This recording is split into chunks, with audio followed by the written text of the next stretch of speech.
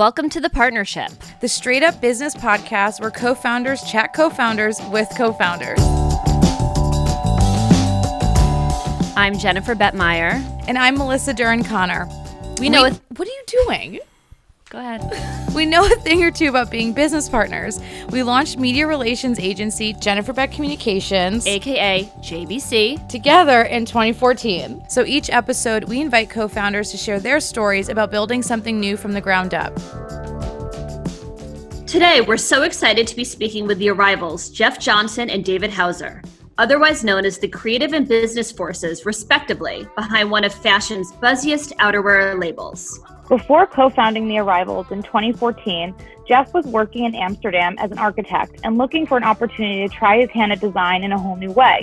So without formal fashion design experience, he linked up with partner Kal Vepuri and his partner David to start a new kind of outerwear brand that succeeded in equal parts form and function. Having launched with just 9 pieces for both men and women, Jeff and David have since scaled the Arrivals into an expansive range of new categories, including clothing and accessories, and they've doubled down on their commitment to create unique experiential retail experiences for consumers all across the country. Hi. Welcome, guys. We're so happy to have you. Hey, everyone. Thanks for having us. It's good to virtually connect with you guys. I will tell you, this is one of the first times it's like the hair club for men. We're not just interviewers. We're actually like customers. Melissa has been obsessive about your brand, I think, since the day you launched. Oh my God. And I would say every single fall I get a link and the subject is if anyone wants to buy me a present. And when you click on the link, it's like 4 quotes from the Arrivals. So you're part of our vernacular. We know you guys very well. We're huge fans. Amazing. Well, awesome to connect, guys. The intro was already a nice little flashback for us. It sounds, I believe, and it sounds like you guys have had an eye on us. So absolute pleasure to connect, even, given our current circumstances. I know. So this is another remote recording via Zoom, which is really interesting for us. And actually, I kind of love it. It's a really nice break to the day to kind of connect with folks outside of my team as much as I love the team. But it's great to kind of do this and have it as another creative outlet. How have you guys been faring during the current crisis? Your teams I would imagine, are all remote, and your partnership is obviously remote at this point. So how's it been so far? Yeah, David, I'm sure, we can probably attest a little bit to just the fact that maybe we've had a slight one-up on this for the past year. So, as you guys know and mentioned, we founded and launched the Arrivals in New York City in 2014. And the entire team in business has been, located in New York City for basically up until the beginning of 2019. And earlier, I guess last year, I actually moved out west and had been embracing kind of the bi-coastal dance.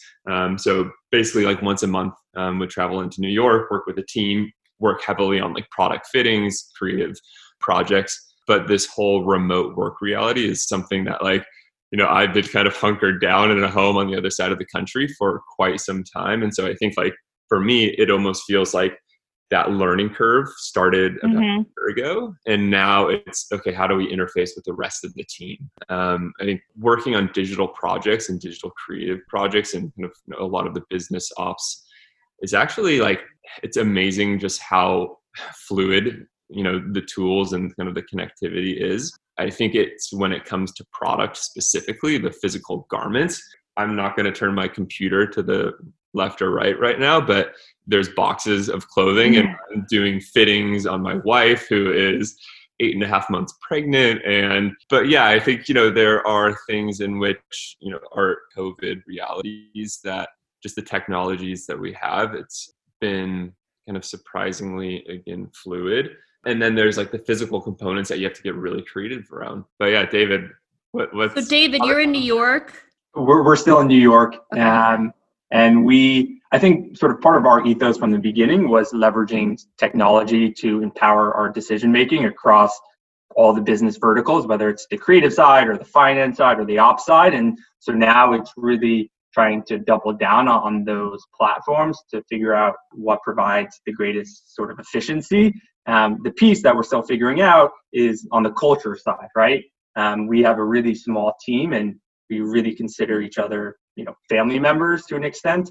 And so it's hard to replace those in-person happy hours or one-on-one sessions. And those are the types of sort of communications that we've tasked our team with to be a bit creative and figure out during this time, how can we sort of maintain our culture and the fun part of the business. And how small is small for your team? Like, how many people are we talking? We're under 10 people full time.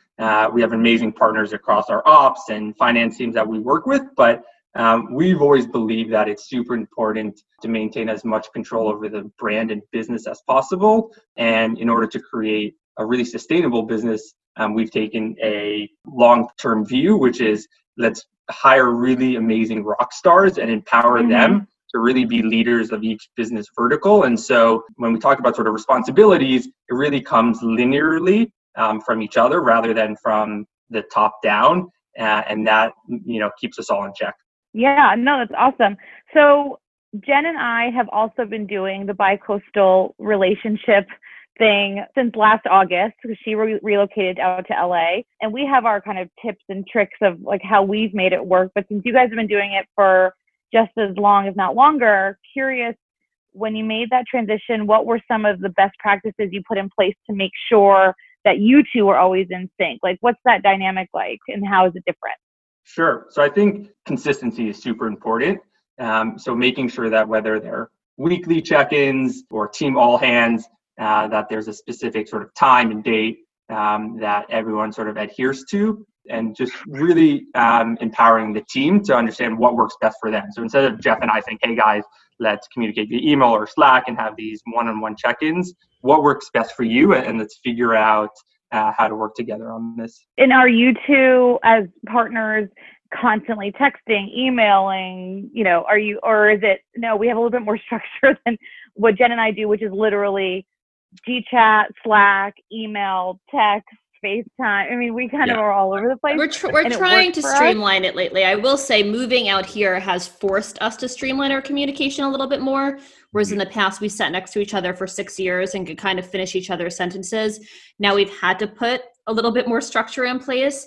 How do you guys, the two of you, communicate? How often do you even talk to each other during the day? David and I are in communication hourly, I would say, right? But I think, one of the interesting things is like this kind of deformalization of the communication tools that we have, right? Like a few years ago, yes, we still had GChat, but it was email, right? Or a phone call. Now with the introduction of platforms like Slack, like there's just so much opportunity to have, again, fast, fluid conversation. And so I think even to David's point, it's like, how do we implement that sense of structure? So I think, when we're at our best, and I'll disclaim that this is not every single day or every single week, but like we are sending each other weekly updates. This is what I'm working on this week. These are kind of like how we're focusing with the team. And these are the deliverables that we want to have completed by when. It's also one of these creature habits where it's like, we're shooting off texts or we're sending each other all the time. But I think, like as we kind of hold ourselves accountable as kind of team leaders and working with the team to implement that structure, I think we're also working to ensure that like we're operating by that same manifesto in a sense. Yeah. Creating a sense of structure, discipline, and really kind of like adhering to that. What are the rules related to time difference? So, in our case, I'm starting the nighttime routine with my toddler at 5. So like from 5 to 7, I'm blacked out, and Jen, that's the middle of her day when she's like in her fastest mode, and sometimes has to remember Melissa's probably not paying attention for these 2 hours, but then I'm back on, so, we've had to figure out that kind of dynamic, and that'll change with you as you have a child. So I know we were have you thought about it? Talking about this. But I think like something as simple as literally we keep our calendars up to date all the time. But, in terms of like the bigger question of East Coast, West Coast, 3-hour time difference, like we're kind of available all the time. My day starts a little bit earlier, and my assumption is that by like 7 p.m., it's 10 p.m. over on the East Coast. Yeah. But like, I think what's interesting is, again, our kind of new COVID reality, like people are starting to kind of define work hours that are more aligned with just like their daily kind of structure. And so it's like some of our team members are like, I like working from later in the morning till late at night, right? And that I'm like, that's great because I can now, you're on my schedule. So there's a little bit of flexibility, but I think like having a single optical tool a la Google Calendars has been like just a really easy way to track that and kind of mark out like I'm available or unavailable. Yeah, I mean, I think the reality of what's going on right now is because the pandemic has kind of opened our eyes to what the workplace could be, or how maybe more efficient certain people can be, or productive. Yeah. So it's really interesting that you say that some folks have said, hey, I want to work a little bit later in the morning so I can be up a little bit later with you, or it just works better for my personality. It is a little bit more to juggle though, because for us, for example, we have a lot of moms in our office and we all have naps now that we have to deal with. And I really have to pack as many meetings and calls into a 2.5 hour period as possible while she's sleeping. But I'm also someone who's happy to be working at 8 p.m. or 9 p.m. It doesn't bother me. So I think the reality of what we're facing right now will change the workplace and allows us as partners to realize how well we work together, but also how the rest of our team does. And I think to your point, David, around culture, like I think it's a really interesting point in which, when you have a physical space, you're able to kind of curate a lot of the experience, right? So, what are individuals focusing on? What are they not focusing on? What is kind of the team culture and almost like these soft activities that you're able to kind of incorporate or sprinkle on. But I think like, again, as we pull away from these physical environments, like those experiences are harder to control, and it relies then on us to be innovative. And I think like I'm having this conversation in parallel, even talking about, okay, digital or e-commerce or DTC brand versus a retail brand. In the past, retail brands or brick and mortar was able to completely control an experience as you walk in there. What does it look like? What does it feel like? It's a fully immersive experience. And e-commerce brands for the past 5-10 years have been trying to find more and more ways to replicate those senses. And now our workplace is now transformed to like e-commerce workplace. I don't know. It's just like a fascinating kind of paradigm shift that I think will have lasting effects. Yeah, I completely agree.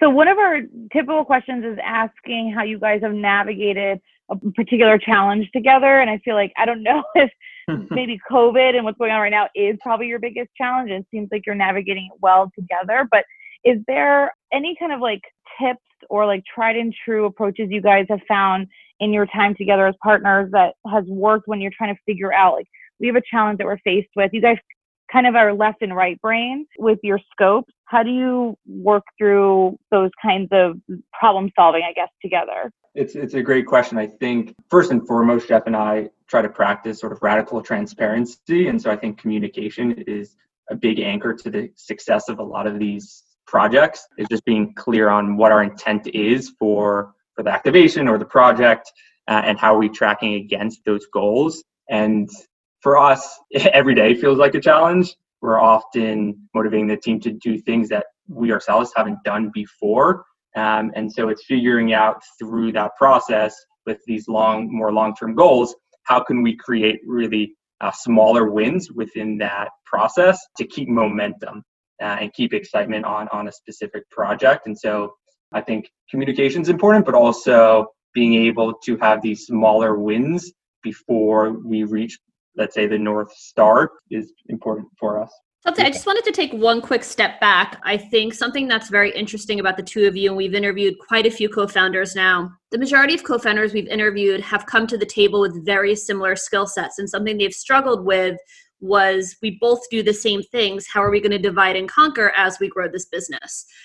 Because they were friends first, or they were roommates first, or they had an idea in business school together. You guys actually have very different backgrounds, and correct me if I'm wrong, but different skill sets. So what I'm curious about is, are you each hands off in the other person's kind of world, or do you kind of bleed over into that person's jurisdiction? Yeah, I think it's a constant practice of like trust, respect. And then there's also like a component of, yeah, David, as you mentioned, transparency, but like kind of an unflappable nature with the understanding that like both of us have the best intentions for everything. So like, if you both have the same skill set, maybe you're being redundant, maybe there is a difference of opinion because you're both focusing on the, same thing and you think your way is better or the other is incorrect. I think for us, every project that we're working on, we're still completely in communication, right? So whether it be an email blast, an upcoming photo shoot, a new product line direction, or, okay, this is how we're working on production or thinking about like the next 6 to 12 months of financing. Like David and I are completely in communication.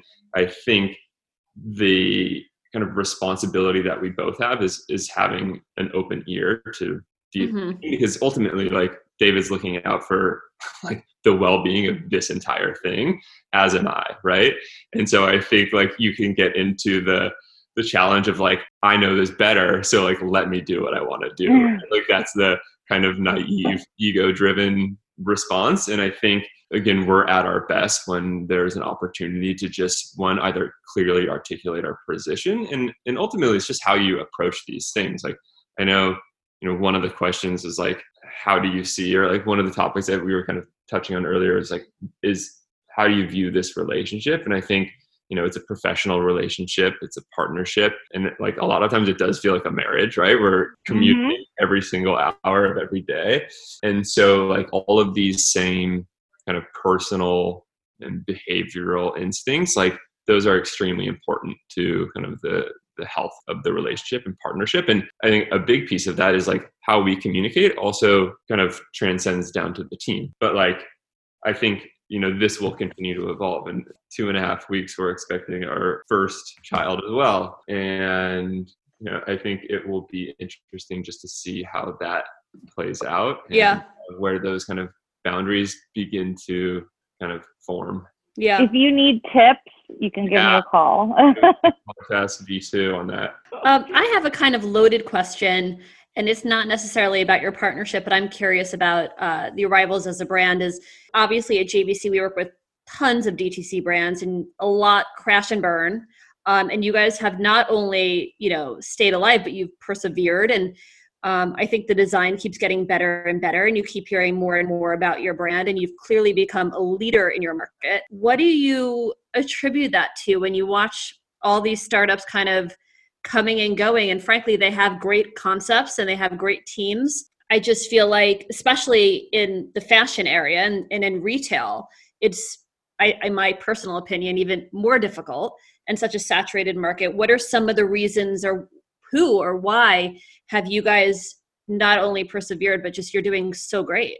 Yeah, I know. I told you it was a loaded question. Jeff and I are both silent. It's okay. I was waiting for David to jump in, but I think like part of it is we're really trying to straddle kind of a product need, and so from just kind of a business operations perspective, I think there is a inherent kind of contemporary fashion feel to the Arrivals as a brand, but what we're really trying to do is blur the line between, hey, this is a relevant and contemporary product and brand, but ultimately it's a product that people really need and it's function driven. That was part of our ethos or part of our mission in 2014 when we launched the business. I think understanding that, the outerwear landscape was kind of almost bifurcated between kind of low end fast fashion, kind of high consumption pieces that were low quality and were probably purchased, discarded, and repurchased year after year, which goes into a whole nother kind of responsibility and sustainability tangent. But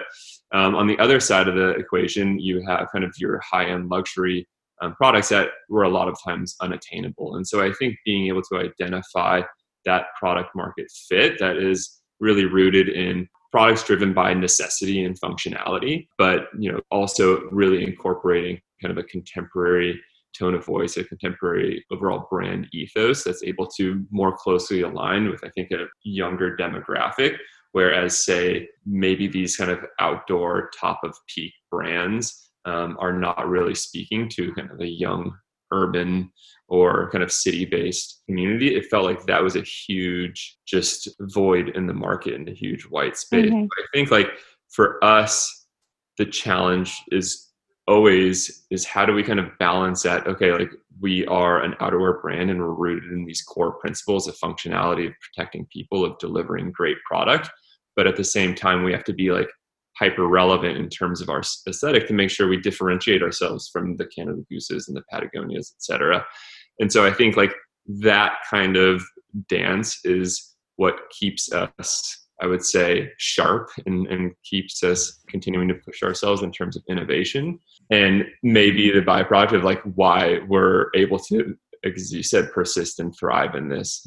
Ultimately, we're trying to create a product, build a community, and tell a story that's rooted in kind of functionality and great product and great experiences.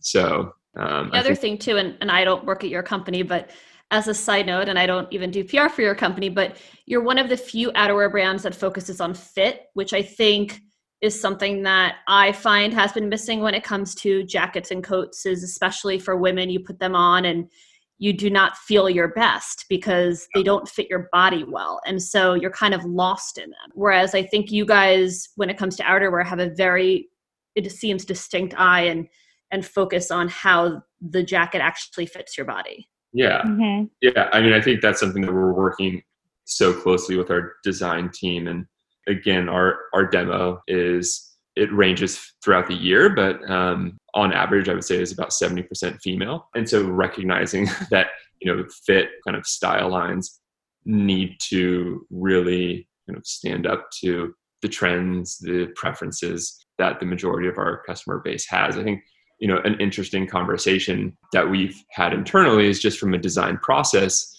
So many of the outerwear brands kind of started as almost hardcore mountaineering brands first, and then are kind of adopting kind of a broader customer set. But I think in a lot of those scenarios, there's almost a blueprint of, okay, this is the perfect men's jacket. Now let's kind of add some quote unquote princess style lines and, sell this as a women's style. And I think from perspective, we're really starting at the root of what does our customer really want, right? And making a piece specific to that. So yeah, I think fit is extremely important to us, that kind of blend of functionality, but also kind of making sure there's a contemporary identity that really relates to the design, aesthetic, and lifestyle components of our customer is extremely important for us. Yeah. So it seems like, obviously, I mean, we're fangirls, but it seems like, as from a brand perspective, the Arrivals has never made a mistake, and you guys have done everything right. But there has to be something that you would consider a mistake that I would assume that you obviously overcame or whatnot, but there's got to be something. Did you overbuy in a jacket that just wouldn't sell, but then you found some really smart way to sell through it? Can you just tell us a little bit about maybe some sort of stumble that the brand has made or that you guys have made together, but have obviously, come out on top on the other end?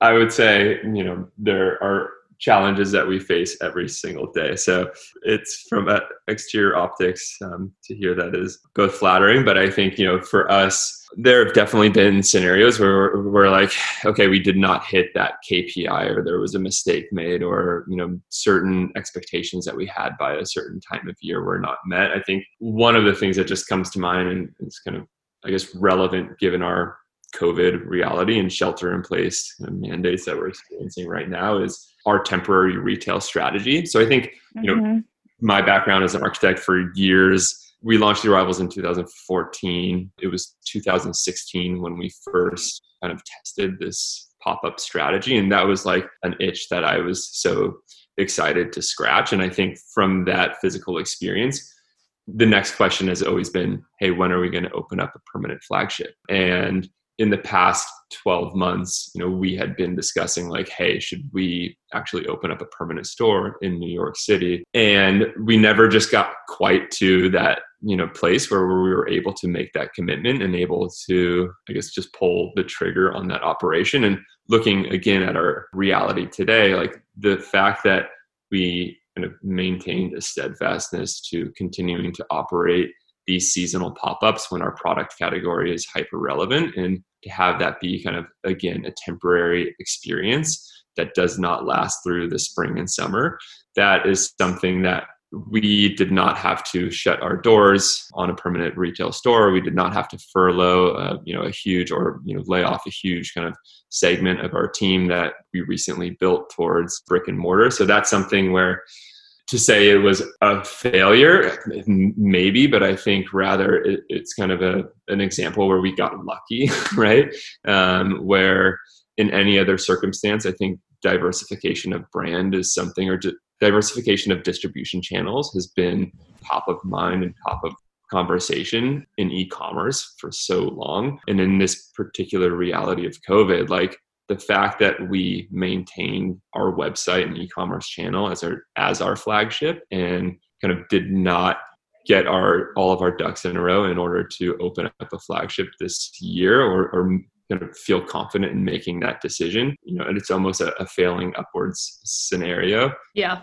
But I think, again, it does come down to a bit of luck, right? And in any other reality, we may be worse off, but in kind of the place we're in today, we're very thankful that we don't have to kind of deal with that additional challenge. We find ourselves saying that quite a bit as well. Would love to hear from each of you too. So, I mean, honestly, it seems like you guys have a really strong and great partnership. Every time we do one of these podcasts, Melissa and I kind of walk away and we're like, oh, like we need to be more like that. But would love to know, because I think a lot of young entrepreneurs or entrepreneurs that are starting out that are potentially looking for a co-founder or maybe going in this alone, what is advice that you may give these people in regards to looking for a co-founder? What should they be looking for?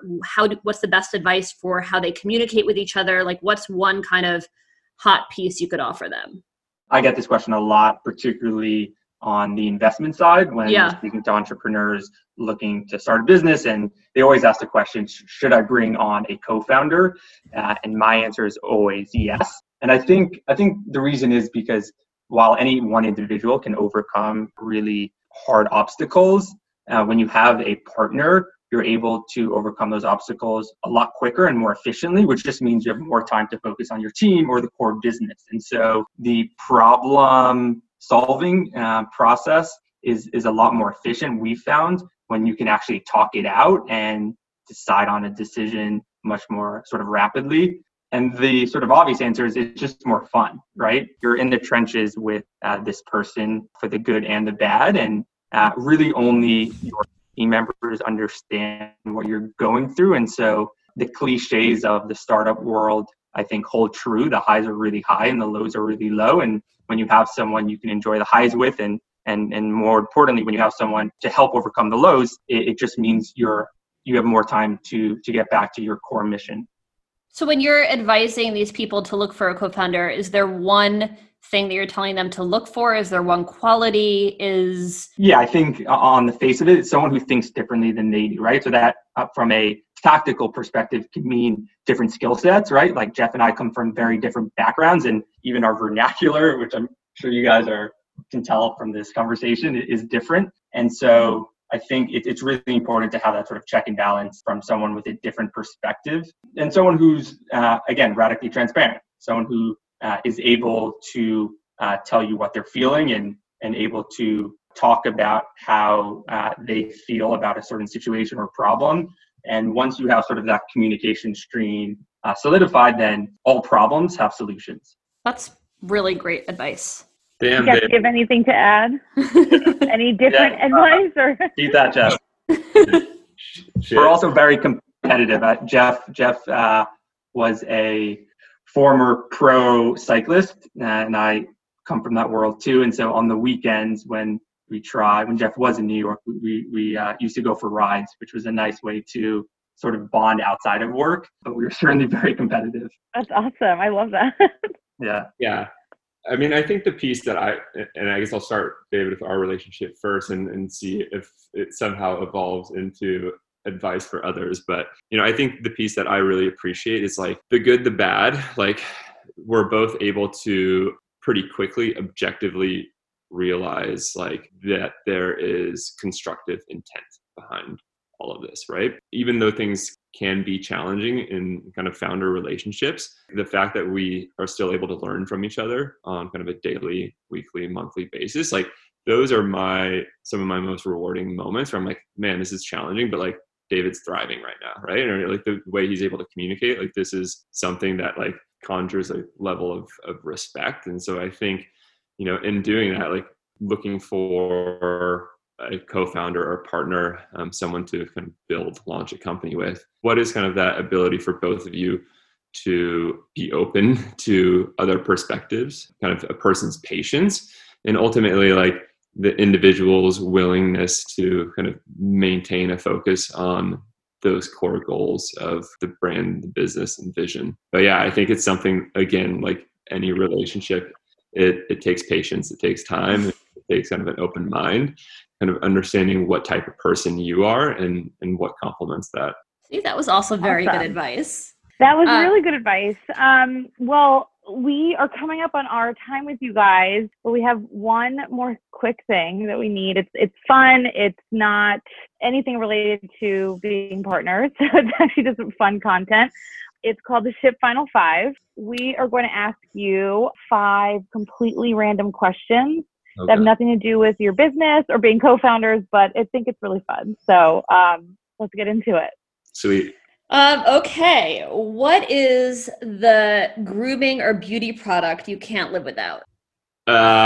Let's see. Well, I'm currently living without it, so this is false, but I mean, I just like simple like Kiehl's lotion. It has an SPF in it.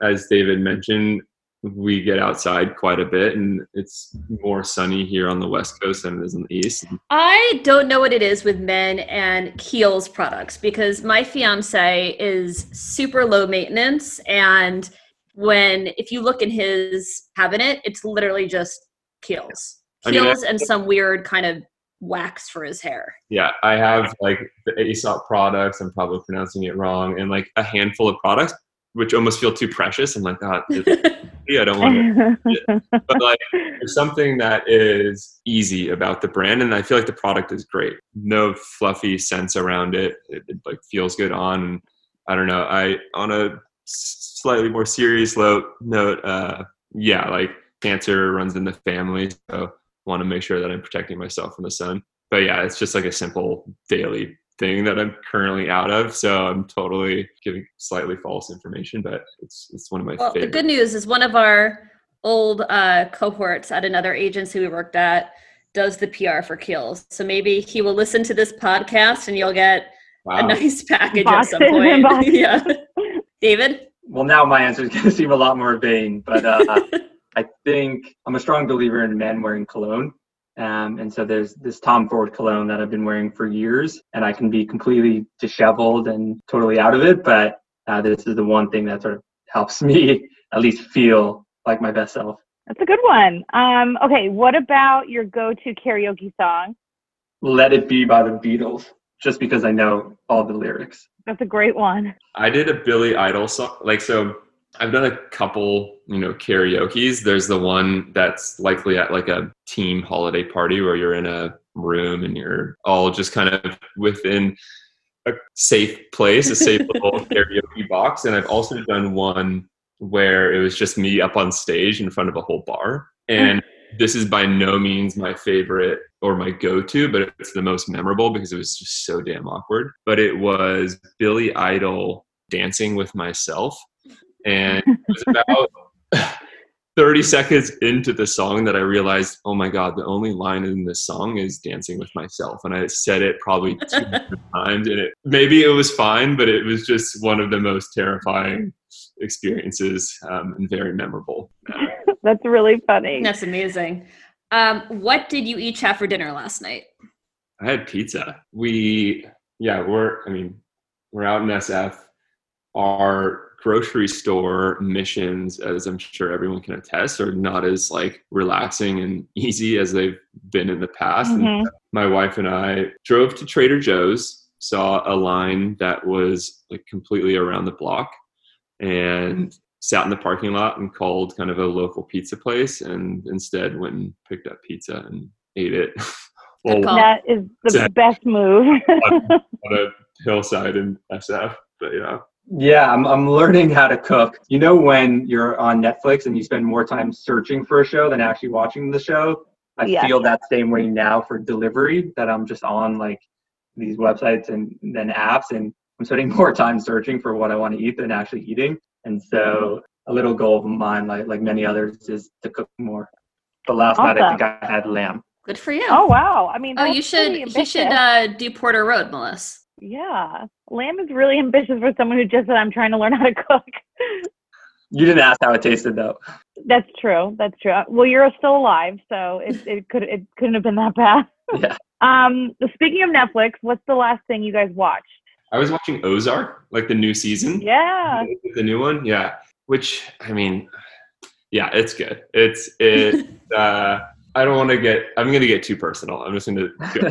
But like, since we've moved, we took the TV out of our living room. And so now like the only TV that we have in our place is in the bedroom. And so like the whole dynamic, I'm like, I don't like, it feels too indulgent, right? Of like sitting in bed and watching TV. So I would say like my Netflix consumption has dropped dramatically, and trying to kind of replace it with, I don't know, books and other activities that are not horizontal in the bedroom watching TV. Yeah, and on my side, I finally started Mad Men. My first internship a while back was actually at an ad agency in New York, and so it's fun to see some of the parallels from this show to my experiences playing in that world for a little bit.